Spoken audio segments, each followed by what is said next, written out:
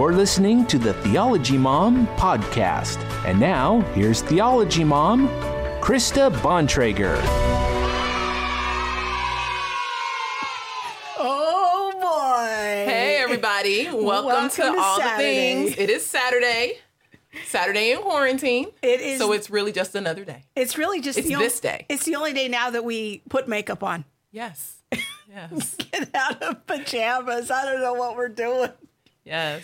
Quarantine. I asked Emily this morning what quarantine day number we're on. Do you know?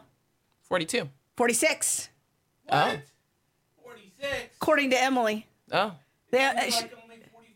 Emily's tally marks on the wall. She says it's 46. Well, it feels like 792, but I'll keep my opinion to myself. We didn't tell you who we are in case you've never seen us for the first time. I am Monique Dusan. I'm Krista Bontrager. And this is All the Things Show, where we talk about all things culturally relevant from a historically Christian perspective. Yes. We also have Bob the Button Pusher. I don't know. Can you push a button and let us see There it? he is. There he is. Woo. There he is. It's our favorite guy. Yes. Oh, yes. And please help us if you want to support this ministry by clicking on that share button to share the show. Share the show. Share the show. Yes. That is the best way. Like us, share it, follow us, Comment. Insta. We're not on Twitter. No. I'm on Twitter. The real Monique D. if Selfless, we're- shameless plug. If we're blessed, you might make a tweet. Yeah, literally, folks. Twitter's a dangerous world. It is. It is. It'll harm your soul. Yeah. And you can find us on Apple Podcasts, Spotify, Google Play. Yeah. We're there, people. We are there. We are. We're even Yes. places I don't know about. Like I Googled us recently. I was like, oh, we're on this podcast stream. I wonder how that happened. Yeah. You know what? I didn't tell you this before I sat down, but someone reached out to me today and was like, I'm a professor at a university, and he heard my interview with Carol Swain. Oh. And he was wondering what my thoughts are about the tie between critical race theory and human trafficking. Oh. And I was like, whoa, I don't even know that I have thoughts about that, but now I do. So that might be coming out in a video soon. Yes. I'd love to hear that. I was like, whoa. And if you're watching, hey. People are finding us. That's a good thing. So help us out by clicking on that share button. Like, comment, follow, subscribe. All of those things help our analytics and help people find us. So very important to interact with the show if you want to keep us coming your way. And we want to encourage you to go to YouTube and interact with us on the chat box. You can do that through my Theology Mom channel. And we want to say hi to our friends Tracy and Allison checking in. Oh, our loyal follower, Laura Hartley. She's watching us from Wiley, Texas. Did you see that article about the principal in Wiley? No. So there's this principal in Wiley, and he literally drove like 800 miles, not in one way, but I guess like around their community. It totaled 800 miles to be able to like talk to the graduating seniors since they won't have like a graduation. I was like, oh. And then I was wondering if Laura's daughter was a part of that high school community. She's not graduating. Yeah, that is the principal. I was like, oh, look at that. That was precious. That's some quality education. Hi, Nancy. Nancy's checking in. Our friend Cynthia Hampton is checking in. That's great to see everyone. So tell us that you're watching the show, and we look forward to some interaction tonight on the show that I've entitled This and That. This is going to be like the show that is like a shepherd's pie. You can just kind of throw things in it, and something good will come out. So, yes. God willing. It will be. It will be. If you missed last week's show, you missed a wonderful interview with our new friend, Samuel Say. I'd love to have him back on the show sometime.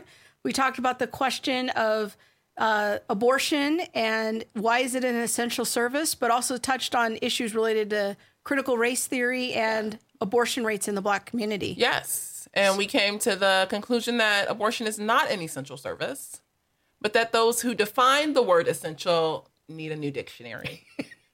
Yes. But we can't go to church. We still in California. I drove by Home Depot. Yeah. And the parking lot was full. Like there was not one spot left. And I was like, the devil is a lie. I can go and do a home remodel, but I can't go worship.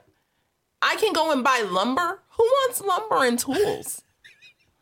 I was completely confused. Completely. But here we are on day 46 of the quarantine. Yep. Still waiting to be able to gather and go Yeah. to church. So, what else is happening with you right now? You went back to work. Went back to work. Yeah, I think I said that last week. I went back to work. Gosh, numbers are still High. out of control. Last night, we did a service in a more lower socioeconomic income area. And So when you say service, you work at a food pantry. yeah, So I probably work at a food pantry. Yeah. And so we give rather good sized portions of food. We partner with different like vendors, stores, restaurants, and things like that. And we also partner with the Los Angeles Regional Food Bank. And so we give out food parcels to families. We served 215 families last night. I could not believe it. We normally start at 4 and go 4 to 7. Yesterday we decided to start at 3, went from 3 to 7, Oh, my. and still had to turn people away because I couldn't we're all volunteer run. I couldn't keep the volunteers there past 7. It was so bad. It was sad. Yeah. It was sad to have to turn people away. So go watch our but yeah, interview from a so couple much. weeks ago with our friend Brian Crane. We talked about homelessness and some of the practical ideas of what people can do during this time. Find the local food pantry in your area, make some donations, find out what they need first. Yeah. What kind of donations they need. Because like right now, you guys aren't accepting closed donations, No, but you and need food. no one is accepting closed donations right now. It's just one of those things like, what are the essentials? Yeah. And the true definition of essential.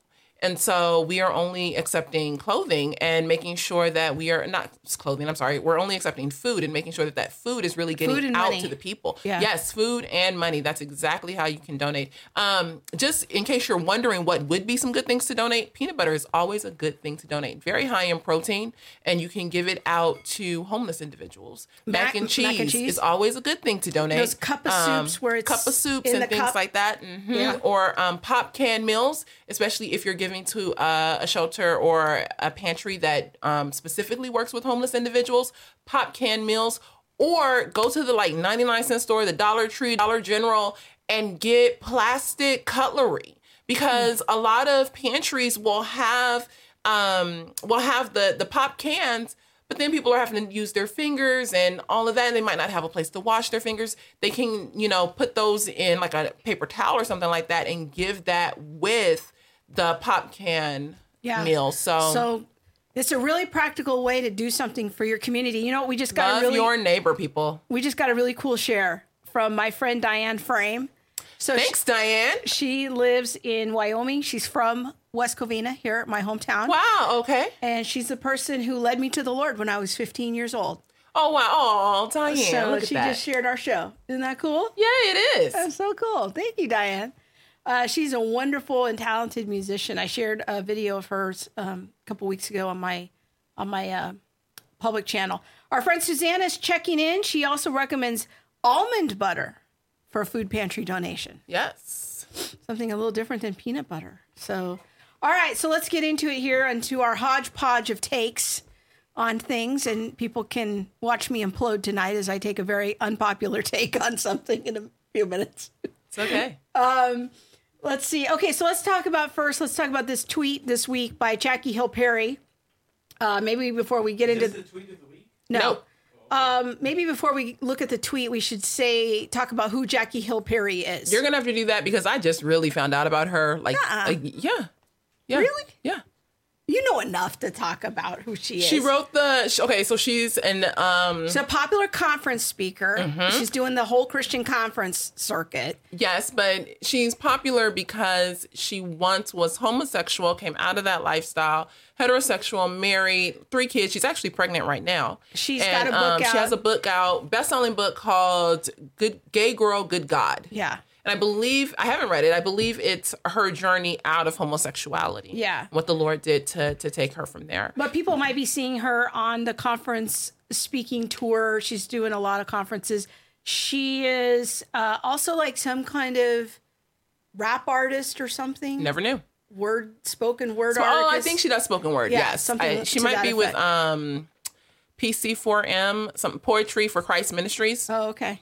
I didn't even know there was such a thing like that. I love spoken word, so Okay. yes, I think she was with PC4M for a while. So here's her P4CM. tweet, and I'm wondering if maybe we can just talk about this a little bit and have you help me understand what's happening here. It's always interesting to me, but not shocking, that many of the Christians that follow me, white evangelicals to be specific, I'm glad she's clear, love and affirm my courage and biblical integrity when it comes to my position on sexuality. But as soon as I mention Trump, race, and politics, Yeah. Yeah. So scroll down a little bit. Okay. Yeah, I'm going to get to Allie Beth Stuckey in just a minute. Go back up to the tweet. All right. So as you can see, this tweet got, some good action. It got 5,000 likes. So what is she saying here? Help me understand what her position is. I think her position is quite clear, that she's wondering or questioning, or maybe not even questioning. Maybe she already feels like she understands. But just putting it out there that a lot of white evangelicals who follow her are, I think, impressed by her stand on sexuality, but not so impressed on her political ideals. And so they tend to come down on her. The same person would come down on her because of her dislike for Trump, but would congratulate her or support her for her sexual stance. So what exactly do you think her political or race positions are that she thinks that white evangelicals will take exception with? She's been open about her issues with Trump. She's been open about things like white oppression or white fragility, white supremacy, I believe. So would you say maybe she's like critical theory sympathetic? I think she may be. Again, I don't know a ton about her. Yeah. I do think that she possibly is sympathetic towards CRT. I don't know if she's like all the way in. But from a few things I've seen, and like I said, I just found out about who she is probably in the last year and a half. She doesn't really have the greatest of likes for President Trump. And she's vocal about that. But I also think she's vocal about a lot of things. So for her, it's like, why are you like rooting me on over here? But then as soon as I come over here and say something, you want to like pause the brakes and you don't have nothing to say. It's like, can you not accept all of me where I am? But it's just more of like, no, we'll root for you and cheer you on over here. But as soon as you come over here, then no. And, I kind of feel like I understand where she's coming from. It's like, well, can we just be friends? Like, and I'm not sure, I guess, what people have said, but I guess I imagine that the same people are like, yes, yes, yes, yay for you. And then shunning her or talking bad about her when she posts something else. So the crazy Twitter universe aside, and how caustic and crazy some people's comments can be on there, like, help me understand though, because to me it's just natural that some people are going to agree with me on some issues, other people are going to disagree with me on other issues. I mean, should we just talk about the rapture? Like, people will be writing to me about how much they disagree with me, but that's okay. Like, I'm okay with that. It's just a reality. So why would she think that people would agree with her on every issue? I'm not sure. Okay. I'm not sure why there's a need for like complete agreement, because I think people are free to disagree or to agree accordingly. There's a lot of things that we don't agree about, or, Sure. that just whatever. But there are a lot of things that we do agree about, and we can talk about both of those things and move forward from that place. To me, and I think maybe you brought it up, the idea of maybe feeling like her voice is being used. Well, that's what I was hoping you would bring up is that part of it? I was gonna bring it up, but I kind of forgot about how we had were this whole talking about it. conversation. We had the segment kind of planned. And Yeah. I'm giving her the cues, but she's not. Look, folks, I'm only human. Yes. Yes, go ahead. So go ahead, set that up for me. So what do you see is happening here? Like, why would she expect people to agree with her on every issue? That was the setup I was coming up with. Yeah, no, not that that's one. not that setup. Not that All one. right, Not well. that one. Not that one. The use her voice. That one. All right, use her voice. Yeah. Well, do you think that See, take two. So do you think that at all, because she is often platformed at predominantly white evangelical conference venues, churches, do you think that, because I've seen a little bit of this dynamic with you too, where white people can have a tendency to want to use your voice as a cover story for their own kind of issues. And I don't know how to say, I don't need to say it tactfully, but there are some situations that you and I have been in where I'm like, I'm kind of picking up on a vibe here that maybe they want to use you because of your race. Yeah, and so I don't disagree that could possibly be happening. I guess what I also make up is that she's invited to conferences and is told you need to talk on this and don't talk on that. Like they want her for this, but not for the other thing. And she's a whole person. Got it. Now, does that mean that you can't disagree with her? No. But at some point, is it using her just to bring her in for, this one thing? I don't know. I don't know that, you being an expert in something like, I don't know, creation, you being an expert in creation, but we disagree on the rapture, that I couldn't have you come in and talk about creation because you're an expert in creation. Yeah. We disagree on the rapture. Don't talk about the rapture. I didn't ask you to talk about the rapture. And I've been in those situations where I've had to go speak somewhere and they tell me ahead of time, you can speak on this, do not speak on this. And if a question comes up, I just defer to the pastor or whoever's in charge of the event, like, hey, that's a great question. Read the fine print of this bulletin, please. It says don't talk about that. Yeah, well, but it does happen. And when you're a guest speaker at a venue, sometimes if you're doing an open Q&A, especially, people will bring up topics that you're like, oh, this is kind of controversial. I don't know how the pastor feels about this. I'm just going to defer to. And sometimes I'll handle it by saying, well, in your denomination, this is how they would answer that question. Now, what I think she could be hinting at is the fact that as a Black woman, people will invite her to speak places because of her position, because of, in addition to her views on homosexuality, she's also Black. So then you got the intercultural, interracial things. It helps your diversity quotient. Yes. And so at that point, it's like, well, are you using me for my skin tone? And that's kind of what you were talking about, having someone approach us about something. And it's like, well, actually, you really only want her because of this. Like, she speaks out against CRT, which a lot of Black people don't do. Yeah. One. And two, she's Black. So, but what else? Yeah. And if that's the case, just say that. Like, we really want you because you're Black. It's okay. Just say it. So there was a couple of responses here. If we could go back to the tweet and scroll down to Allie Beth Stuckey really quick. She's a popular podcaster, and she's white. She's a millennial. She's probably in her early 30s, I think. She has a huge following. She says, is expressing disagreement with your politics the same as asking you to shuck and jive? Oh, she says shuck and jive. Well, because it's in the tweet, and I don't know where that part of it's it in went. What tweet? I know. Maybe go back. See, because that now I feel like I'm missing. Go I'm to missing show this pieces. thread. Okay, you can scroll down. See, there was more. I love your testimony, but I'm disappointed comments come out. It's been clear to me that they will buy your books, retweet your stuff, and praise you until the sun turns blue as long as you stay within their prescribed narrative. But my legs ain't made for shucking and jiving. Okay, see, you only told me about part of the tweet. Well, now I understand. That's what I was looking for when I had him scroll down before. Now I understand. So yeah, she is basically saying, like, white people will praise you and love you until you tell them the truth. About race. about race, about politics, about oppression, about whatever. Yeah. Or at least her opinion about the truth.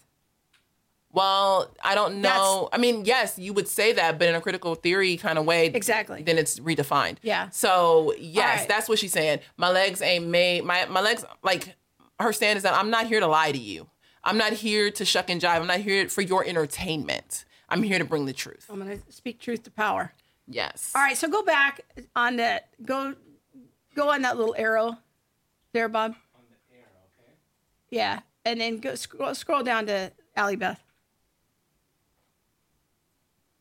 There we go.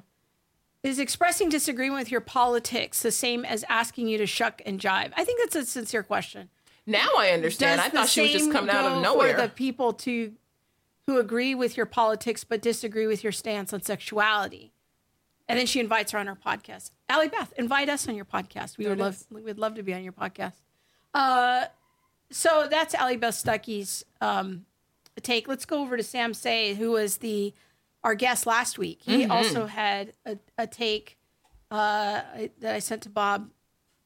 Here's Sam's take on Jackie Hill Perry's tweet. That's all right. There it is. Perhaps it's because your views on sexuality are biblical, but your views on politics and race aren't biblical. Well, there's that one time. So Sam's not exactly a critical race theory guy. I'm sure you'll agree that the only person whose followers should agree with 100% of the time is Jesus Christ. He's always trustworthy on sexuality, politics, and race. You know, Sam's pretty fearless on Twitter. He just kind of calls a thing a thing. He does. So He does. So I think it's just important to try to understand what I was really hoping you could do here is just give us some insight into the Black community about, you know, just different perspectives. That there's different takes even within the Black community. You know, Sam has a different way of seeing race and politics than Jackie Hill Perry. Yes, I'm sorry, I missed it. I missed it. You guys. Oh my goodness. No, I do. I think that is it's true. Like, but that's across the board. You know, like everyone is gonna have a different take. Now, I think within our community there is this strong idea of tribalism. Yes. But one of the things that we've talked about before and have like recorded on other videos is the idea of breaking free from the tribalism and what happens when you do break free from tribalism. What is tribalism? Is just the group thought process, the group mentality, staying within that. And so if you're Black, not, you should think this way. You should think this way about race and politics. And if you don't, then you're kind of shunned or out of the tribe. Yes. And it can, and I mean, but not everyone thinks that way. Right. Not everyone subscribes to the tribal mindset. Not everyone, you know, participates in that, has been raised like that. But that's a critical feature of critical theory. Tribalism is kind of an adjunct to that. Well, I think critical theory builds its own form of tribalism. Okay.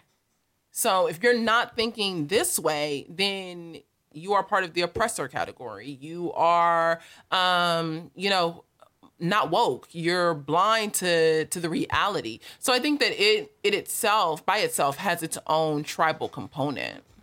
Okay. Yes. My goodness, I was not picking up on the cues today, people. I was just off in left field. I'm sorry. I apologize.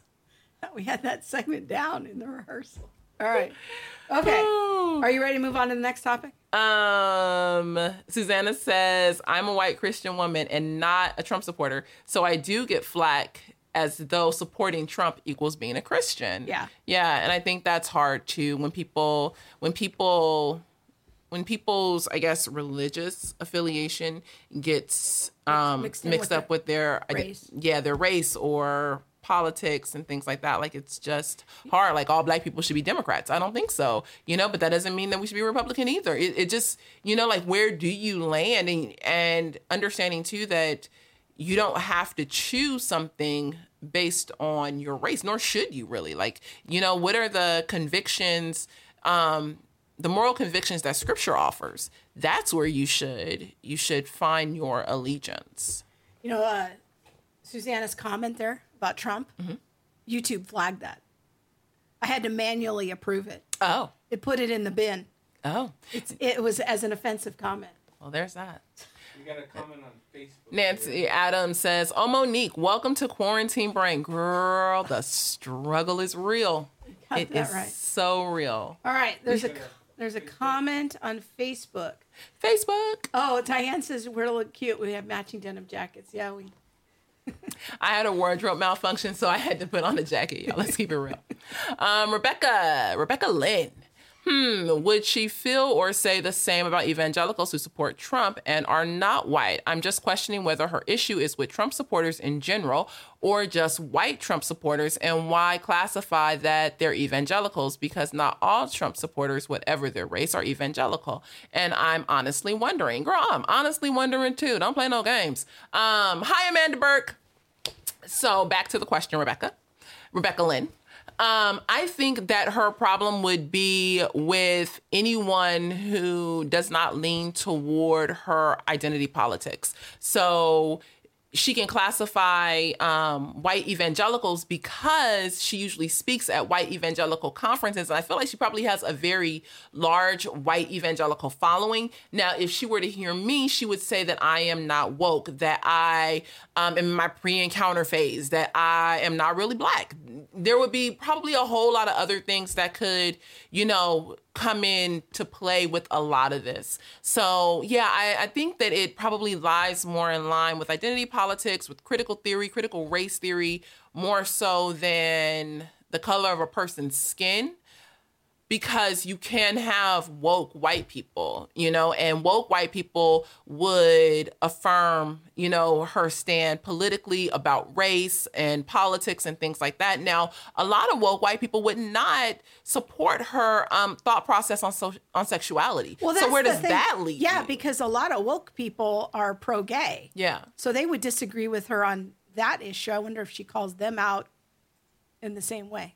I don't know. I also wonder, and I feel like among Christians who hold to CRT, sex and all of that is very different as a sin than, not being woke, or race or oppression and all that. So, Okay. Who knows? I don't know. Jackie Hill Perry, come on our show. Yeah, there it is. We would love to talk to you some more. Yes. Find out more about your views. All right, you ready? Topic number 2. There we go. Number All right. 2. Since we're on the topic of social justice anyways, sort of.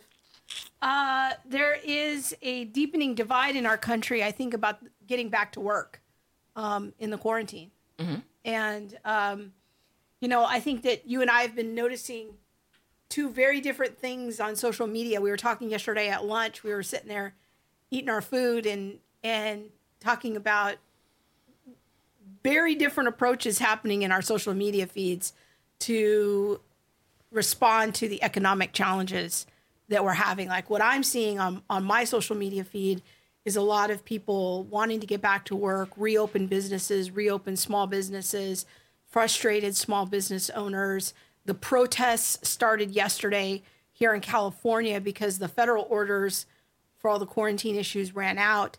But our governor still has us on a pretty strict quarantine. In fact, we have some video footage that was donated to the show from Sacramento yesterday. And that's okay. We're going to just let that play in the background there. So this was up at the Capitol building. The CHP was out in force, and there was a lot of protesters out there, a lot of small business owners, a lot of people just wanting to reopen their businesses. And these are just regular people, they're not paid actors. They really want to have their businesses opened. And it was mostly peaceful. There was a few little scuffles, but mostly peaceful. People just wanting to reopen their businesses. So that's the kind of point of view that I'm getting, is all of these businesses see themselves as essential because the income that they derive from their small businesses is essential to their family. And they want to open up their businesses and pay their employees so that their employees can provide for their families. That's the kind of the point of view that I'm getting. But tell us what you're seeing in your social media feed. I see a lot of stay home, don't spread, don't contaminate. What about your, loved ones? Especially, well, one of the things that I think is a common thread, especially recently, That's enough with the video, Bob. You can stop it. Is the idea. I was trying to read his sign. Oh, he said he's a Black educated doctor. Oh, who supports an intelligent reopen? Yes. See, and that's it. It's like, what is an intelligent reopen? Like, I don't think we can just be willy nilly and everybody just go back all at once. Like, no, let's use our brains here.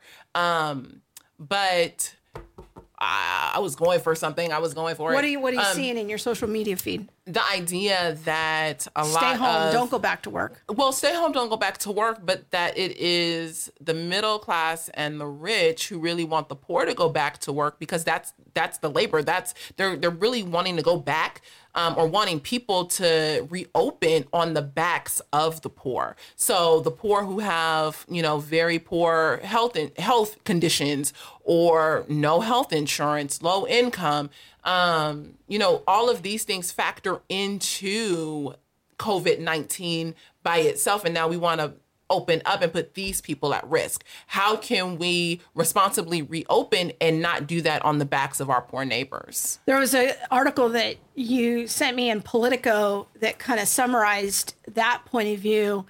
I thought the headline was quite startling. Admit it, you're willing to let people die to end the shutdown. So because small business people want to get us back to work, the point of view here is that we want people to die. I mean, that seems so extreme, but it does. I think it seems extreme. Can you scroll down a little bit? There's a great quote I want to read. It's true. Like, if we're clear, we understand that some people will die. Right there. So to my ear, he was saying, this is what they hear people saying. People that, like the people I'm seeing in my social media feed. Yes, some people are going to die who wouldn't if I keep in a full lockdown in place. I hope not too many or too fast, but keeping the risk of death as low as possible imposes other costs that are too high. And my job is to balance competing goals. And he is talking about the governor of Colorado, who I believe it's the governor, not the mayor, right. The governor, who decided to allow his state to reopen partially or something like that. Yeah. And, he was interviewed and that's what he said. And I agree, like, people are going to die. And so, yes, if we want to put it that bluntly, then we just have to put it that bluntly. It's not going to be nice. And I think that's the thing. I think a lot of people want it to sound like, oh, no, we don't. We have to at some point accept the fact that this illness is going to take lives. And no, we don't want it to take lives. We don't want it to kill anyone. And yet people have died. So how can we be responsible with those who are alive and make sure that the people who are still here also have a way to provide for their families, have a way to, work, or have a way to eat, go to school, or, is it all about keeping everyone alive? But if we keep everyone alive at the risk of the economy, at the risk of mortgages and things like that, what will we have left? So I think it is about being able to balance the competing need. Yeah, there certainly are competing needs. And I think that's the difficulty. It just really caught me off guard that people were framing it in such a way as like, well, if you want me to go back to work, you're basically telling me to die. Oh. It's like, that's so extreme. But that seems to be the kind of the social justice angle on this conversation. I agree with that. You agree with that position, or you agree that that's a fair characterization? I agree that that's a fair characterization. Okay. All right. The where I found this article, because I found it scrolling through Facebook, the person who posted, I was like, oh yeah, that makes sense. But I understand their point of view. I understand their take on, what they believe America should do. So it didn't really surprise me. I was like, of course you're going to see it like that. I don't know that I'm saying like, oh, people need to die. I want people to die. Am I willing to take very calculated risks? Yes, at some point we do need to take very calculated risks because we need to eat. But everything's a risk. Everything. Driving on the freeways at risk at 75 miles an hour. Yes.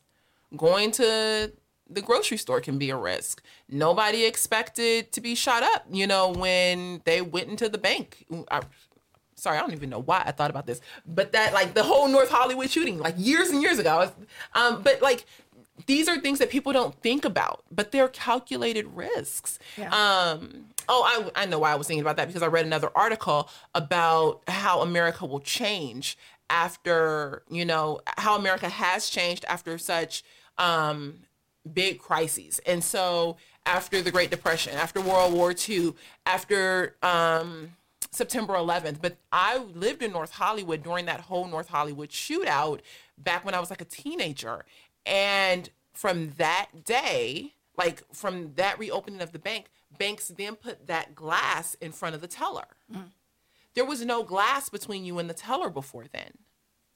So it's like we have to take risks, and we'll learn and we'll grow from those risks. But if we don't take risks, then we'll never be able to move forward.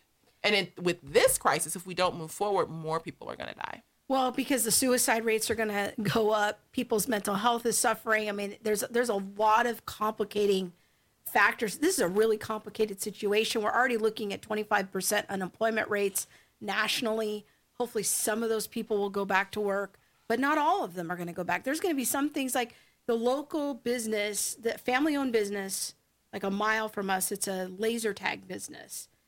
I know it's owned by a Christian family. The husband plays the guitar at a local church on a worship band. They're just trying to feed their family, and they got a lot of teenagers working there. They're shutting down completely because the quarantine has gone on so long. There's no end in sight. The governor hasn't said when we can reopen safely, and they're an entertainment business, so they're going to be at the last phase. They can't keep paying their mortgage and paying their employees with no income coming in. These are not rich people. These are people just like our family. And now all of those people are out of work. And so it really is like shocking to me that people would say, well, you just want us to die. Well, how about, like, is there some middle position that we can arrive at so we can keep people's jobs and not have 40% unemployment? No, I agree with that. I also wonder how much of it is clickbait, wanting people to click on it because of the title. And things like,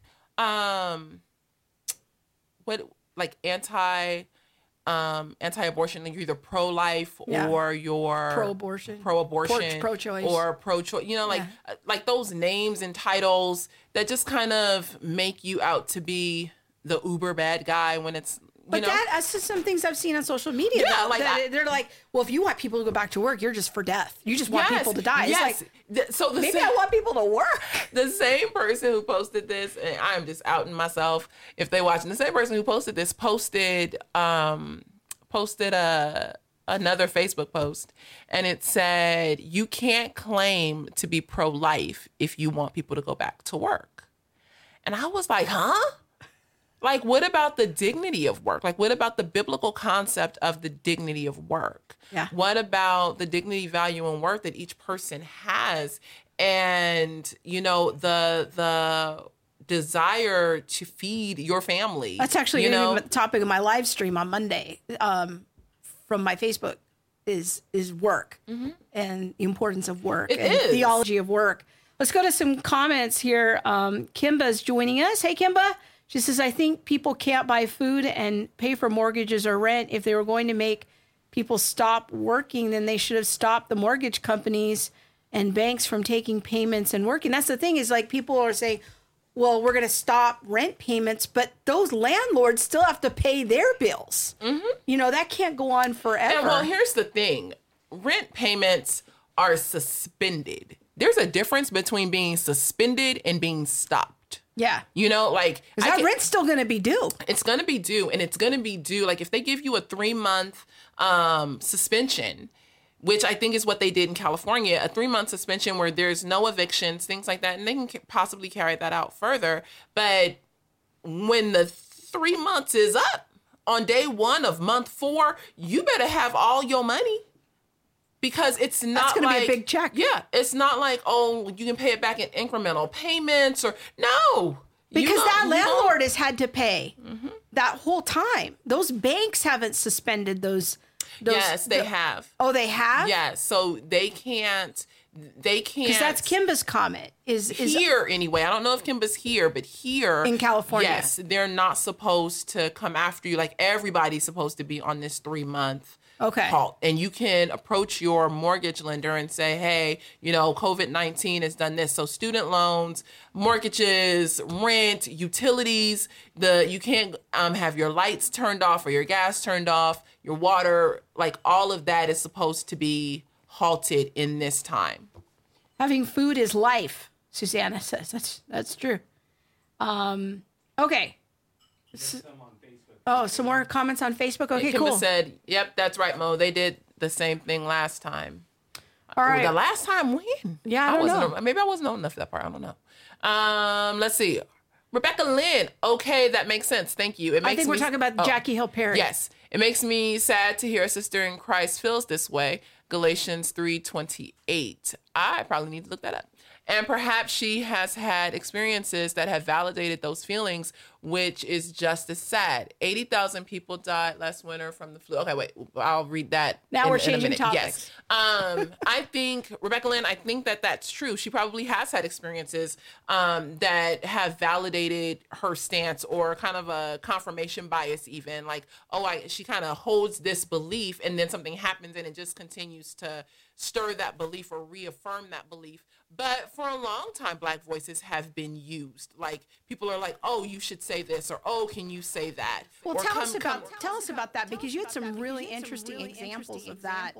Can you help me with those examples? I promise you, y'all, my brain. PTSD brain.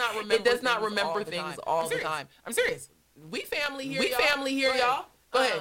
I don't know if I can remember them. 3 or 4 days ago. Because I'd never heard them before. There was like some examples you were telling me of how they would have Black people say certain things or put forth certain ideas. Can you say this? You had some really good examples. Yeah. And I was like, oh, I've never heard that before. But I think even recently with some of the things that we're doing with CRT, I've been approached to, like, oh, we can do this if, maybe you come in and talk about that. Yeah. Our voice isn't meant to always be the explainer voice. Our voice isn't meant to always help push forward someone else's agenda. We want to be acknowledged and appreciated because we are people with dignity, value, and worth. Yeah. But what I've seen, and I will try very hard, I'm sorry, to think about the examples that I brought up the other day. But I do believe that there has been in our country a sense of, say this, don't say that, kind of thing. So there's some sensitivity there. Yeah. Okay. Let's see if there's any more. Now, wait, I want to go back to Rebecca Lynn's second comment. She said, 80,000 people have died last winter from the flu per the CDC. I think Americans just aren't used to seeing or hearing about death because 1% or even close to 2% mortality rate is extremely low compared to other diseases. A greater danger is a country facing economic collapse. I agree. All right. Our friend Amanda says people have to be careful about putting payments off because they still have to owe them on the back end. Yes. She's our this is real financial planner.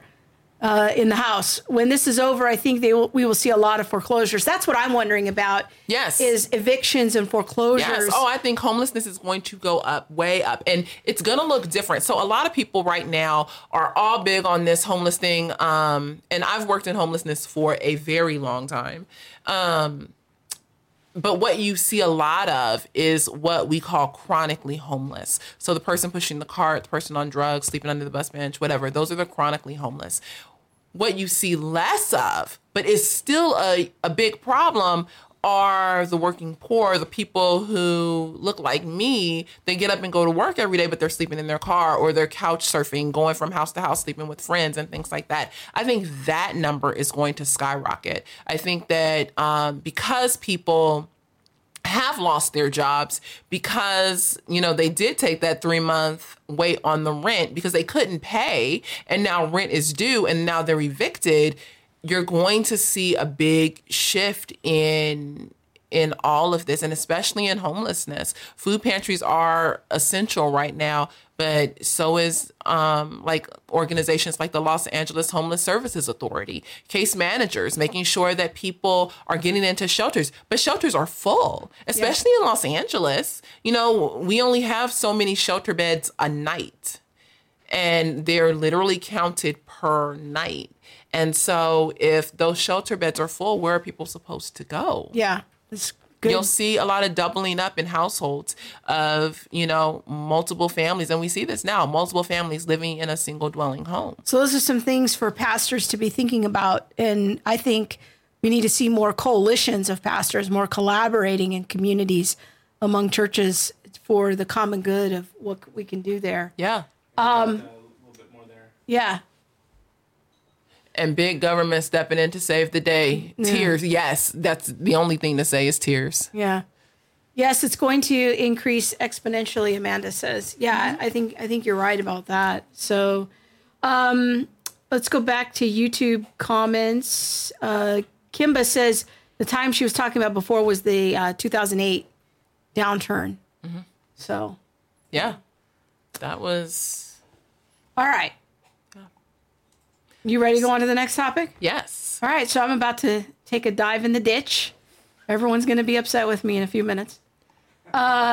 So there was an article in Relevant Magazine this week. Not really a magazine that I follow, but I did see a few posts on this in my social media feed this week. What were you doing with the Relevant? Yeah. Thanks to my friend Anastasia for posting this. She had some good comments. So here's the article. Why are so many single women leaving the church? Sorry. I'm so sorry. Very interesting article. All right. This is live television, people. Sorry. All right. So go back to it. All right. So we're going to scroll down and hit a few highlights because this is a very interesting piece. The author talks about going to a panel discussion at a conference called Faith and Feminism, which featured a panel of women from different faith backgrounds talking about how they merged their religious beliefs with their feminist convictions. And then one of the questioners at the panel said, I'm so tired of fighting Christian church leaders to be treated equally, but I don't want to leave the church. So what do I do? How do I stay? This was the big question. And they say that, you know, single women in the UK, for example, are the group most likely to leave Christianity. In the U.S., the numbers tell a similar story. And they make this statement. There is a distinction between leaving the church and leaving Christianity.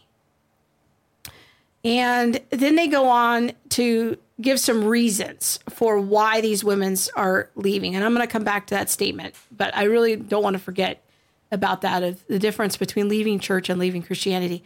But here's some of the reasons. We'll just scroll through these really quick. About singlehood. The church's emphasis on marriage as God's design for humanity. And women struggle to find a suitable spouse in the church. The gender ratio is not in their favor.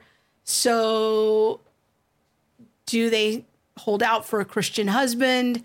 Do they date outside the church? This is a big conundrum for single women. Okay, keep going. Keep going. Another reason that was given is that it's very intimidating.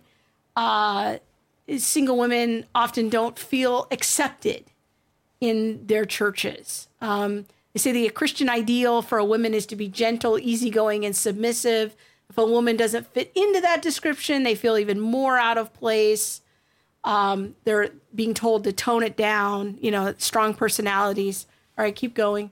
So these are another reasons they leave. And another reason they leave is sex problems. Where do I put my sexuality if I'm not having sex? Age is a major factor. As you get older, if you're a single woman, it feels harder to fit in as well. All right.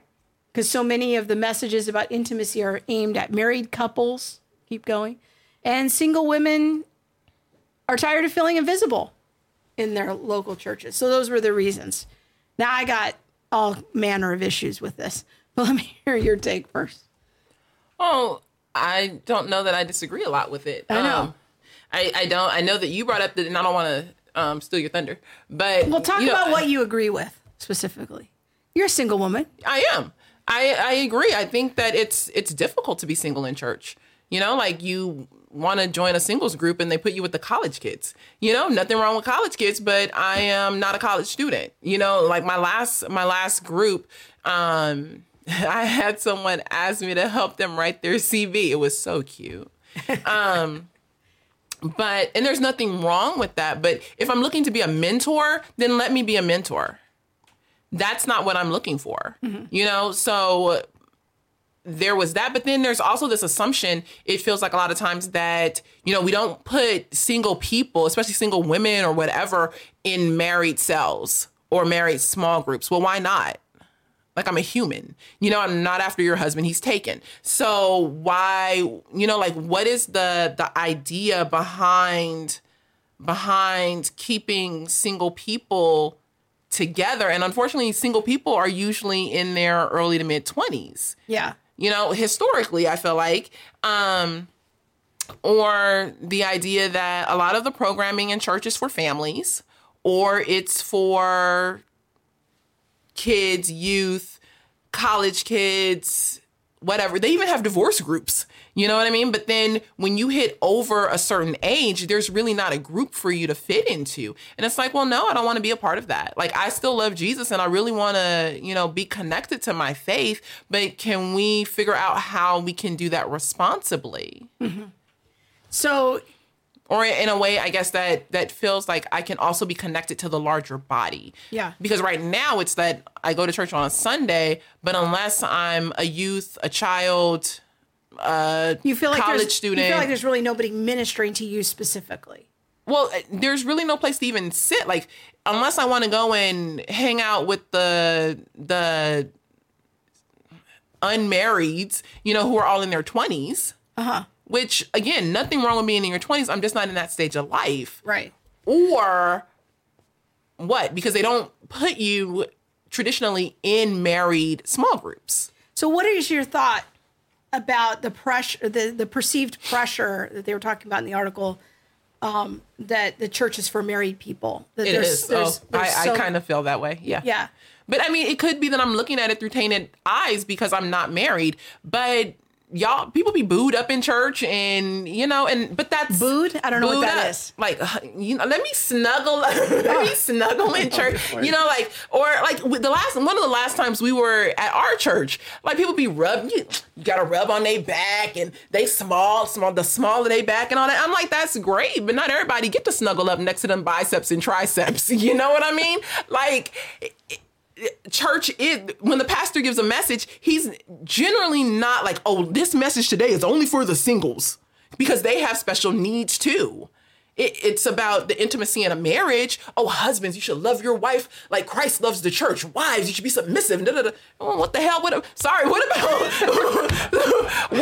this? Like, who? So what? Like, you know, I'm just trying to figure out where do I fit in this? So again, your issue is that nobody's messaging to you, ministering to you. Where do you It's not even, I don't even know that it's about like, oh, me, but there is a gap. Like, can we just acknowledge the gap? Yeah, that's what I'm saying. You know, but I don't think you would feel that way. Or I don't think married people would, for those people who are like, oh, so your issue is that nobody's talking to you or ministering to you. I think that married people would have a sense of issue if the pastor was only talking to single people. Yeah. You know what I mean? So I don't want it to be like, oh, I have this grand issue. I just think that where there's a gap, people tend to notice it if they fit into the gap. Yeah. So what would you prefer? Would you prefer that a church have a singles ministry for people in their 30s and 40s? Or would you prefer that they put you in a small group with married couples? You as a single person. I want you to speak right now for all single people. No, I'm just kidding. No, yeah, thanks. But I think that depends on the person. Okay. You know, like but sometimes it's cool. Sometimes it's cool to sit and talk to other people who are single too. I'm just asking your about preference. that life. I honestly, I think I could go either way. Oh, okay. I think there are some days when I get tired of being around married people. Like I just do. I'm like here it is. Yeah. But you know, and that's real. Like, sorry, it just is. And we've had this conversation before too. Married people always got to talk about this or got to talk about that. Or, oh, you know what they did? Like, you know, it just is what it is. Some days I would like to sit and be around my single people. But then some days it's cool. And like, there's so much I can still glean and learn from married couples for my own future and things that they can glean from me. So do you think that there's warrant for leaving the church over this issue? Because that's really what the article is about, is, you know, many single women are in a very high likelihood category to leave the church. This is a frequent reason why women leave the church. Do you think that that's warranted? I do. I feel like if you are in a congregation now you have leaving to, a local church. That's what I'm saying. Okay. You can't talk about leaving your faith, leaving Jesus. Nobody got time to leave Jesus. But if you're at a faith community where you feel completely out of place and like there's no room for you to slot in anywhere. Like when I was in South Africa, that's how I felt when I would go to church, and I left. After 2 years, I was like, you know what? Or 3 years, actually. After 3 years, I was like, this isn't for me. Like I can't roll with my 22-year-old friend anymore. Like it isn't for me. And even after conversations, it was like, well, we really feel like you fit best here. Like this is where, you know, because you guys are all in a similar stage of life. Well, my life is more than my singleness. So for you, leaving a local church, but you would go find another church. You wouldn't just leave institutional Christianity. Yeah, from there I went and I joined a house church. And I've never been a part of a house church until then, and my heart has always been very soft for the house church. And so it was a completely different experience. And in that there was no children's program. Everybody was just all up together. And I love that model. I love the fact that everybody was together. These married people over here, these single people, and we all came together and kind of did life. Yeah.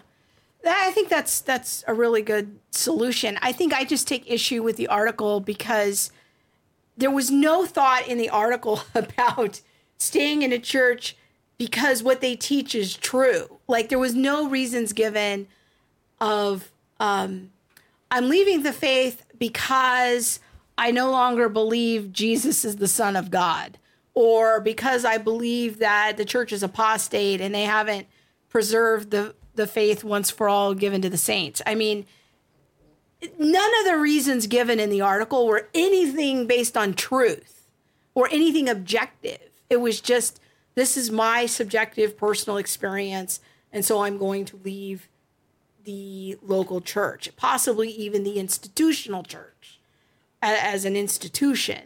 And I think that is problematic for me because I see a pattern of these kinds of conversations that constantly are framed in such a way that the thought that the reasons that are put forward are completely subjective. They're based on people's feelings and their emotions. They're not based on truth. And that's troubling to me. I'm not sure that those are necessarily valid reasons for leaving the church as a whole. Now, if you want to change local churches, that makes a little more sense to me. But the thought here, like, I don't know where the line was, but there was a line in the article about like women just, they're sexual people. They want to have sex. The church sort of frowns upon sex, so they leave. Oh, I didn't take that in the article to be like that. And I actually have that, like that part pulled up because I wanted to talk about that. It says,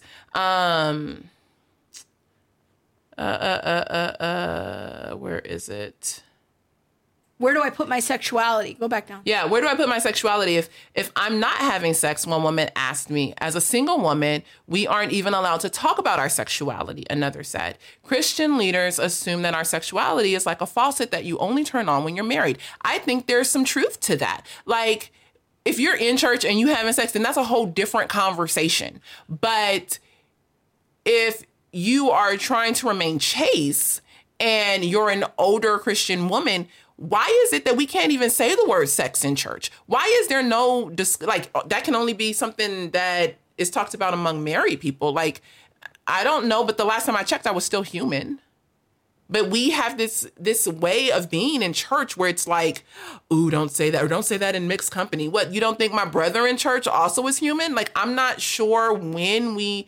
And I'm not talking about having risque conversations, but at what point did we become so mute on the idea of sex that we don't talk about it at all? And by not talking about it at all, we set our kids up for failure even, or we set the adult next to us up for failure because no one is wanting to talk about their struggles. So now I'm struggling alone, and you know what? I'm going to go and have sex. Well, that's 100 decisions. It is 100 decisions. Oops. Come on now. It's 100 decisions, but it also starts with the idea that people struggle and we don't talk about it. All right.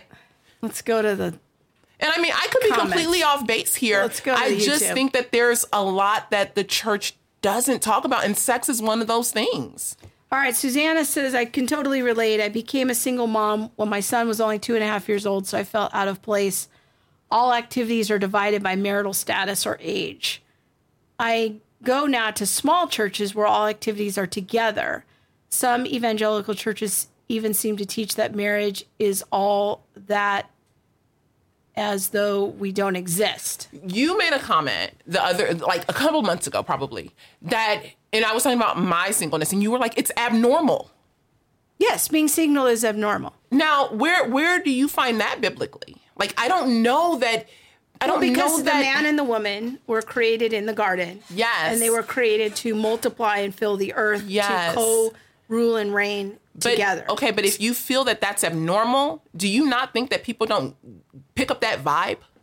Yeah, I think that makes sense. But then why not talk about it? People literally think that people who are single are abnormal.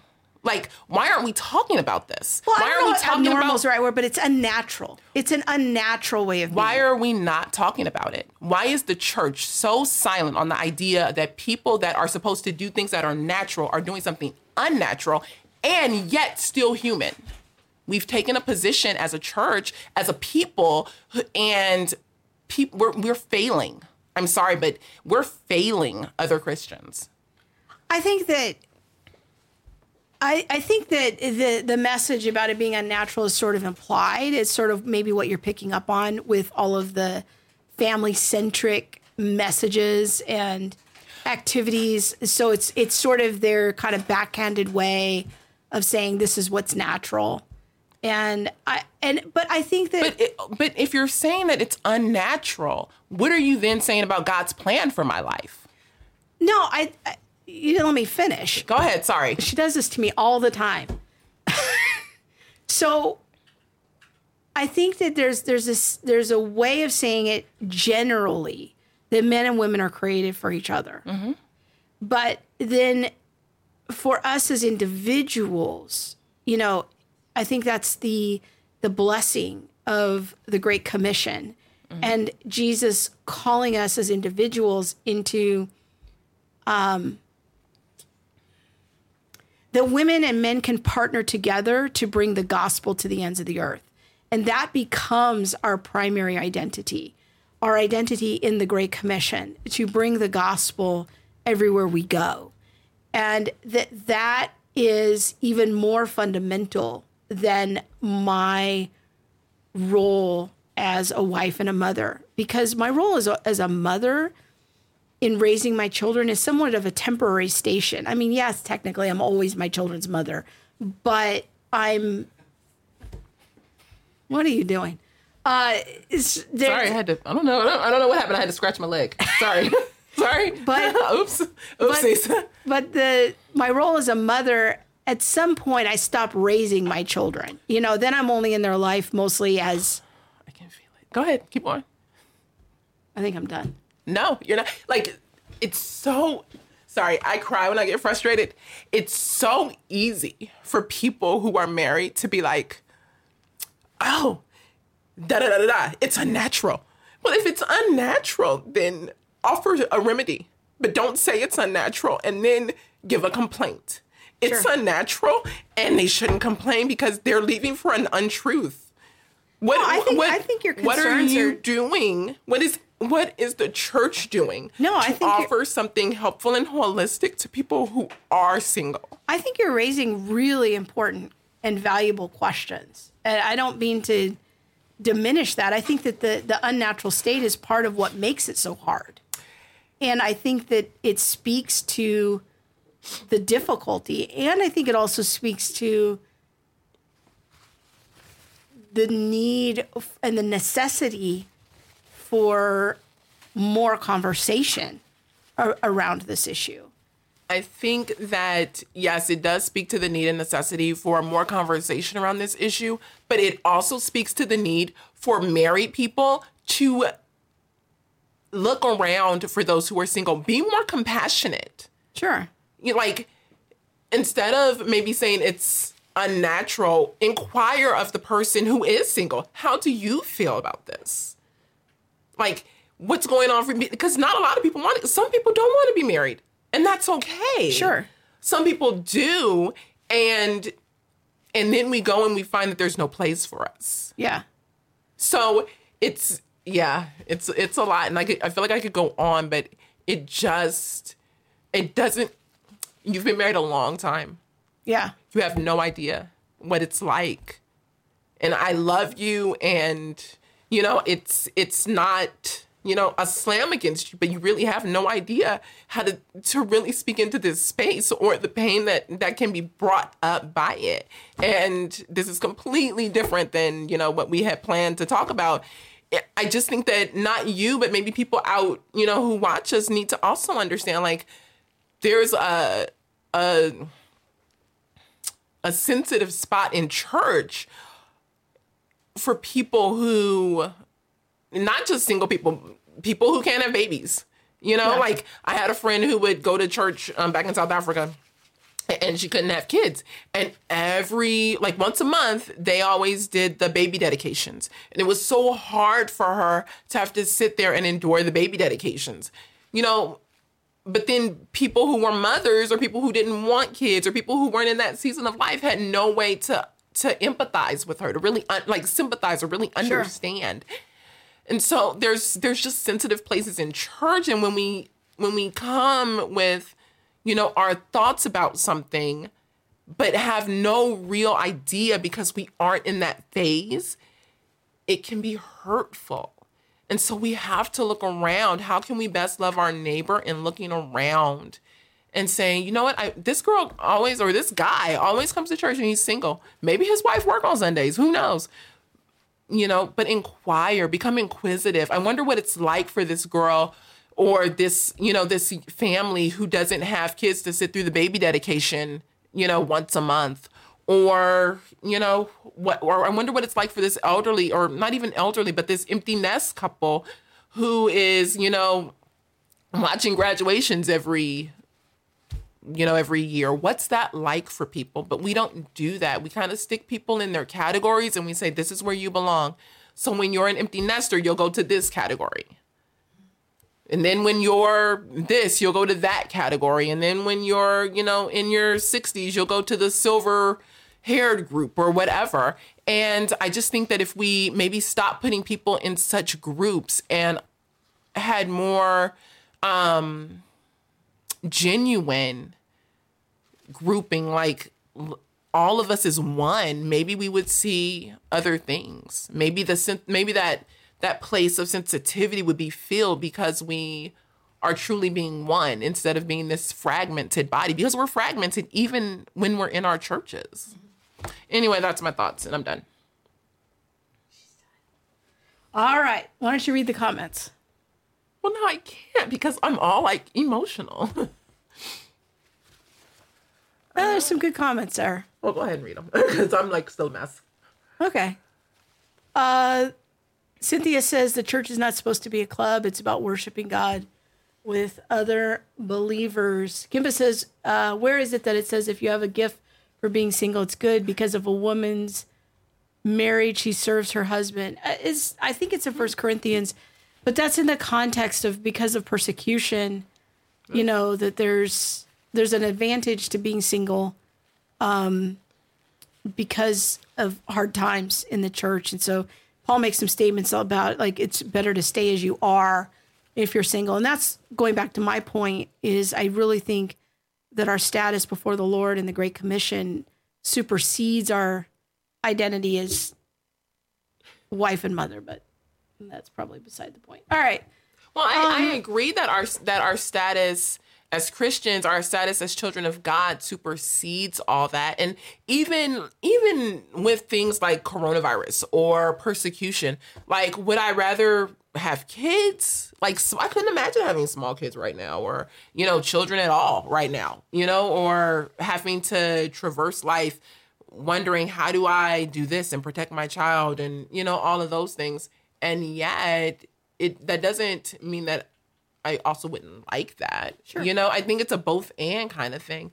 But I can understand what Paul is saying, like in persecution of the church, it's better that you are single because then you don't have all these other people to worry about. Yeah. Well, and then you can be focused on the ministry. And I do think that singleness is hard because, there's a verse about celibacy being a gift. And I think that people don't understand what that word is there, is that it's the gift, like a gift of the Spirit. It's something that God gives you. So if you're in a single position and you don't have the gift of celibacy, I think that puts people in a very hard position. So There's a lot of comments on Facebook. Yeah, I'm trying to read through them. All right, let's go to Facebook. Amanda says, let me start with Rebecca Lynn. We had to leave our church of almost 15 years. All our friends go there, our kids' friends. It's uncomfortable. We moved to live closer. Scroll down, Bob. To it, but we had to honor God, not just our own comfort. Amanda said, that's a fair point, Monique. Sex is a very avoided topic. There needs to be more focused mentoring. Well, that's a point too that I was going to bring up. Is there is a verse about older women mentoring younger women, and I think that that's something that needs to happen more in churches and having significant relationships of women mentoring women. Can we go back to the comments there, Bob? Amanda said, definitely discipleship needs to be happening. I maintain that churches are failing at discipleship. I would agree with that. I wonder if pastors not shepherding enough individually because they've become more like business owners of these large mega churches or just trying to compete with that. Well, I think that's where there's an advantage of like what I see in the Orthodox tradition where everybody has a spiritual father that stays with them through their life. And that person helps to shepherd them through their life. They know all their business and they help to advise them spiritually and practically. And I think that's something that's deeply missing from Protestant churches. We don't have proper shepherding. And so I think that loneliness and alienation, it can be a very real problem because we don't have proper shepherding and shepherding practices. And we have so much sexual violation between pastors and congregants too, that doesn't help. So there's a lot of complicated factors. I agree with that. But can you go back to Facebook? I think that, I do think that if, more like the Orthodox tradition, there was a spiritual father, someone to walk that out with you, that could be more helpful and seen as, like a provision. Yeah.